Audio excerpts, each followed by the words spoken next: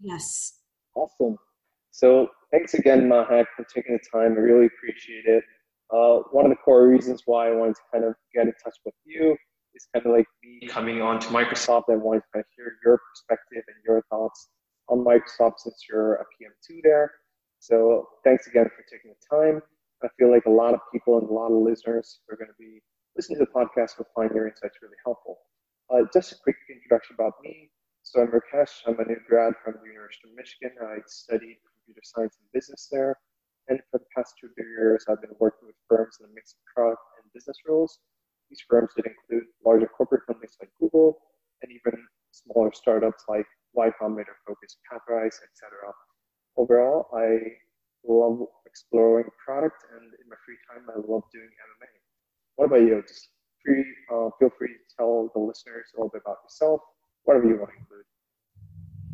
Yeah, thank you so much for inviting me on. I think this is a great platform, and I'm always looking to connect and help inspire other product managers or people who are thinking about product management.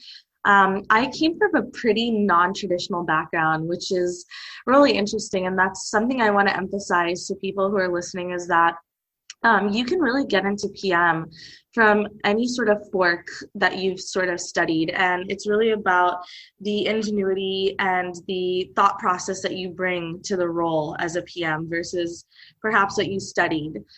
So I came from a very non-traditional background. I've been at Microsoft for about 2.5 years, and I started right out of undergrad. In undergrad, I studied supply chain management and information systems. And I actually didn't even know the PM role existed when I was in school. I went to school at the University of Houston, and Microsoft didn't recruit at U of H. And so I wasn't even aware of the PM role. I had done most of my internships and most of my work experience surrounding supply chain. And so, I was like aggressively looking for supply chain roles. And I went to the the Society of Women Engineering Conference, which is a great, great conference for several different people. If you want to get exposed to companies that don't come to your school, highly recommend it. And I went even without being an engineer because I just wanted to meet people and I wanted to show them that I was hungry and I had the aptitude to learn. So I went to SWE, and that's where I ended up in line talking to Microsoft and had a great conversation with one of the people there, and they pushed me into the supply chain path. And so after the conference, I did an interview there, and then I got the full-time role, and my role was within supply chain. My title was called supply chain planner. And so once I started full-time, I moved to Seattle, and what I did my first year was I helped launch a series of Xbox controllers from a supply chain standpoint. So I managed all of the supply, the entire inventory strategy for about a year. I took in a demand signal, seeing how many units, Microsoft and sales thinks we're going to sell, and how do we support that with our global manufacturers in China? How do we make sure we're building the right amount of units, we're not overbuilding, we're managing that demand and the lead time and all of the constraints that come with getting a product out to customers. And so that was pretty cool. And believe it or not, any role that you're in, even if you're not a PM, it can give you some fundamental skill sets that the PM role is looking for. So for example, in that role, I learned a lot about data and like making data-driven decisions. I mean, managing an inventory strategy and taking calls on, hey, I don't think we should build this much next month, or I think we should adjust our strategy like this. That's a core fundamental to being a PM, is making data-driven decisions and knowing how to look at data and tell a story to kind of convince people and make decisions. That was the first thing. And then the second thing was just like working cross-functionally with a bunch of different teams. So I worked a lot with sales and marketing, who always wanted a lot of inventory because they always think that they're going to sell as much as they can because they get paid off of commission. So the more inventory they have, the better. And then finance, who wants the least amount of inventory on the books. And then I worked with a bunch of dev teams who control like actual product launch schedules from a hardware perspective when they think they're hitting all their milestones of quality fully in control, matching their schedules to get the product ready to be released to customers. And then I worked a lot with like internal engineering teams that were building out the next set of supply chain technology that I was supposed to be using. And I didn't realize it then, but again, something that's super key to being a PM is mastering or honing that skill of working cross-functionally with a bunch of different teams and also managing and ironing out those dependencies. So this, if you really think about it, can be done in a lot of different roles. And if you're like, oh my God, I really want to reach this North Star of being a PM, but I'm not exactly working on a tech product, or I'm not exactly, working with engineers day in and day out, it's totally fine, because the two skills I mentioned are prevalent in a lot of roles right now in different corporations. And you just have to be able to figure out how to, pronounce that in an interview and how to hone in on that.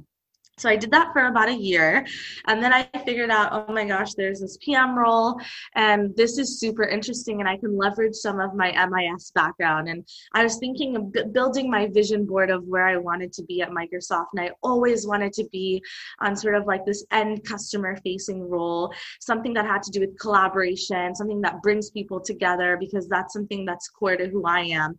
And Teams was just, getting released at Microsoft at that time. We were doing our internal migration from Skype to Teams. And I was like, wow, this is totally the type of product I could see myself being on. But it was a little bit far-stretched given like where the role I was currently in. So I kind of had to be strategic and think about, well, how do I kind of find a middle ground where I can get the PM title, the PM role, while leveraging some of my skills and not doing a complete 360. And that's another piece of advice I'd give people is, anytime you're making a career move, think about making it one step at a time. And it might be like frustrating because you're like, I really want to end up at point C. But sometimes it's the journey and the steps that you take along the way that build you to be the great PM that you can be. And so I wasn't able to land initially on Teams, but what I did was I moved into a team called Supply Chain Engineering. That was that team I was talking about that builds all of the internal tech for supply chain professionals and teams at Microsoft. And so I moved into that role, still like leveraging all of my domain expertise in supply chain, but working to build the core fundamental skill set of a PM. And so, yeah, I did that for a year, and I was able to land the PM title. Although my customers were internal, I still learned a lot about, how do you work with several different dev teams? How do you, do demos? How do you do customer interviews? All of that sort of stuff. And I started seeing slowly, I was building the building blocks to become, a quote unquote product PM. And so I did that for about a year and a half, did several projects on that team. And I was like, okay, now I think I'm ready to go back and interview with some of these product teams, and Teams being one of them. And I started looking like back in July. So about a year into the role, and Microsoft's pretty good about you kind of building a career and trying different things within the company. So I don't think it's taboo at all to move around within the company.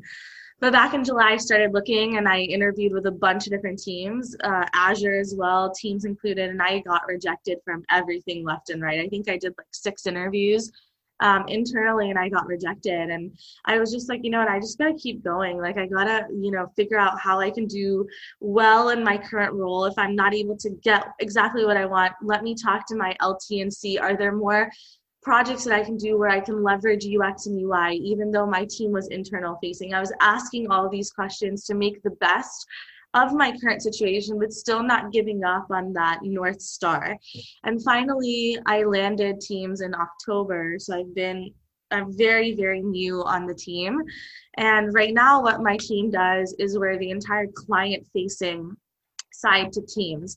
So I work on the desktop team, and I specifically work on meetings. So anything to do with meetings, meeting chat, as well as channel meetings and all of that good stuff. And so it's exactly what I want to do. I'm learning a lot.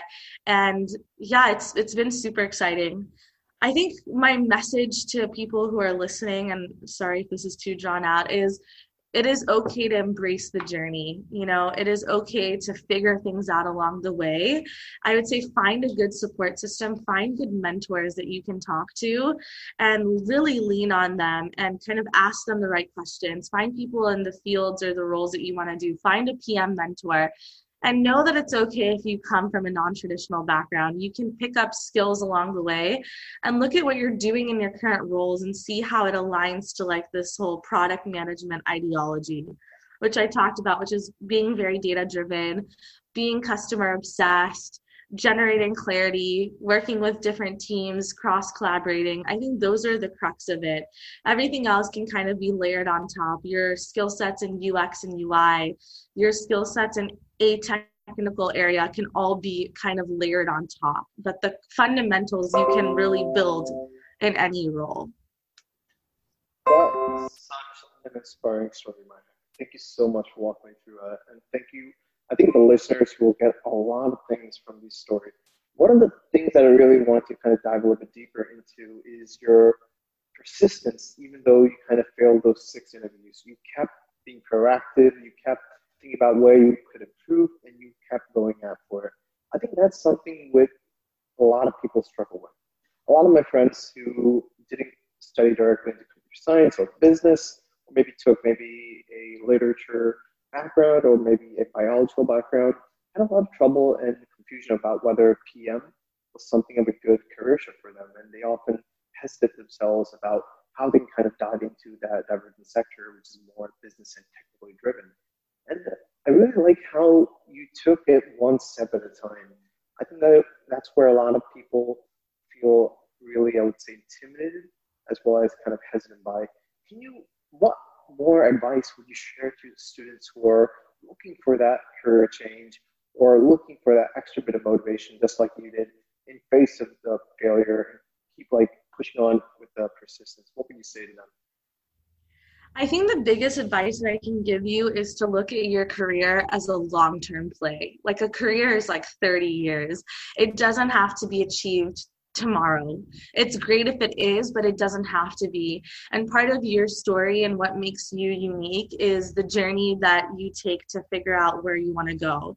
You know, and things change along the way. Like throughout the entire time in college, I was like, I want to work in supply chain for like a consumer facing product. That's exactly what I wanted to do. I got there and I realized, hey, like this isn't like I thought I wanted this. And now that I'm actually in it, these are the things that I like and these are the things that I don't like. And like, let me think about where I can leverage more of my strengths and more of my superpowers. Maybe my superpower isn't, you know, working a ton in Excel spreadsheets and coming up with a bunch of numbers for how much we should build. Maybe it's more of like managing dependencies and like really understanding like people's needs and like what they're looking for. So how can I leverage that strength and take it one step further? And I think that's something that you have to realize is sometimes your likes and wants and needs change. And you have to kind of be adaptable and realize that it's a long-term play and you're not going to get everything you want the next day. So I think if you have that you know long-term vision in mind, you're not going to be upset if you know you spend a year and perhaps something that you don't exactly 100% like, but you're still learning a lot from. And so that would be my biggest advice is look at it as a long-term play.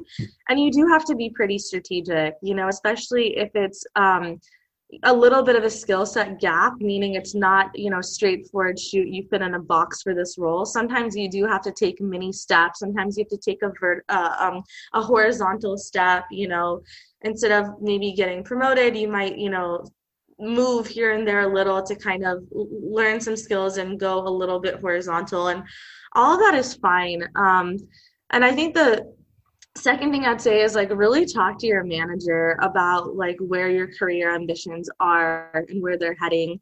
And hopefully if they're a good manager, they should be supportive. They should be able to like let you leverage their network or put you in projects that sort of align with what you're looking for. If you feel like, darn, I don't really have that relationship with my manager, then it's on you to either, you know, see if you can develop that, or if you feel like that's not really like kind of a lost cause, then go find a mentor, and that's completely in your control. You know, go leverage LinkedIn, go leverage any social media platform, people love talking about themselves. They love sharing about their journey. Go find someone. Worst comes to worst, find a career coach, right? Sometimes it's an investment that you have to pay money for. Find a career coach that can actually strategically coach you on how to get to where you want to be. I think it's all possible. I think anything and everything is possible. I think when you get rejected 5 or 6 times, it kind of beats you down a little. And that's where you want to have a couple people in your life that are good support systems that can say, hey, you have to keep going. Like there was a couple moments where I was like, oh my God, maybe I'm like not good enough to be a PM.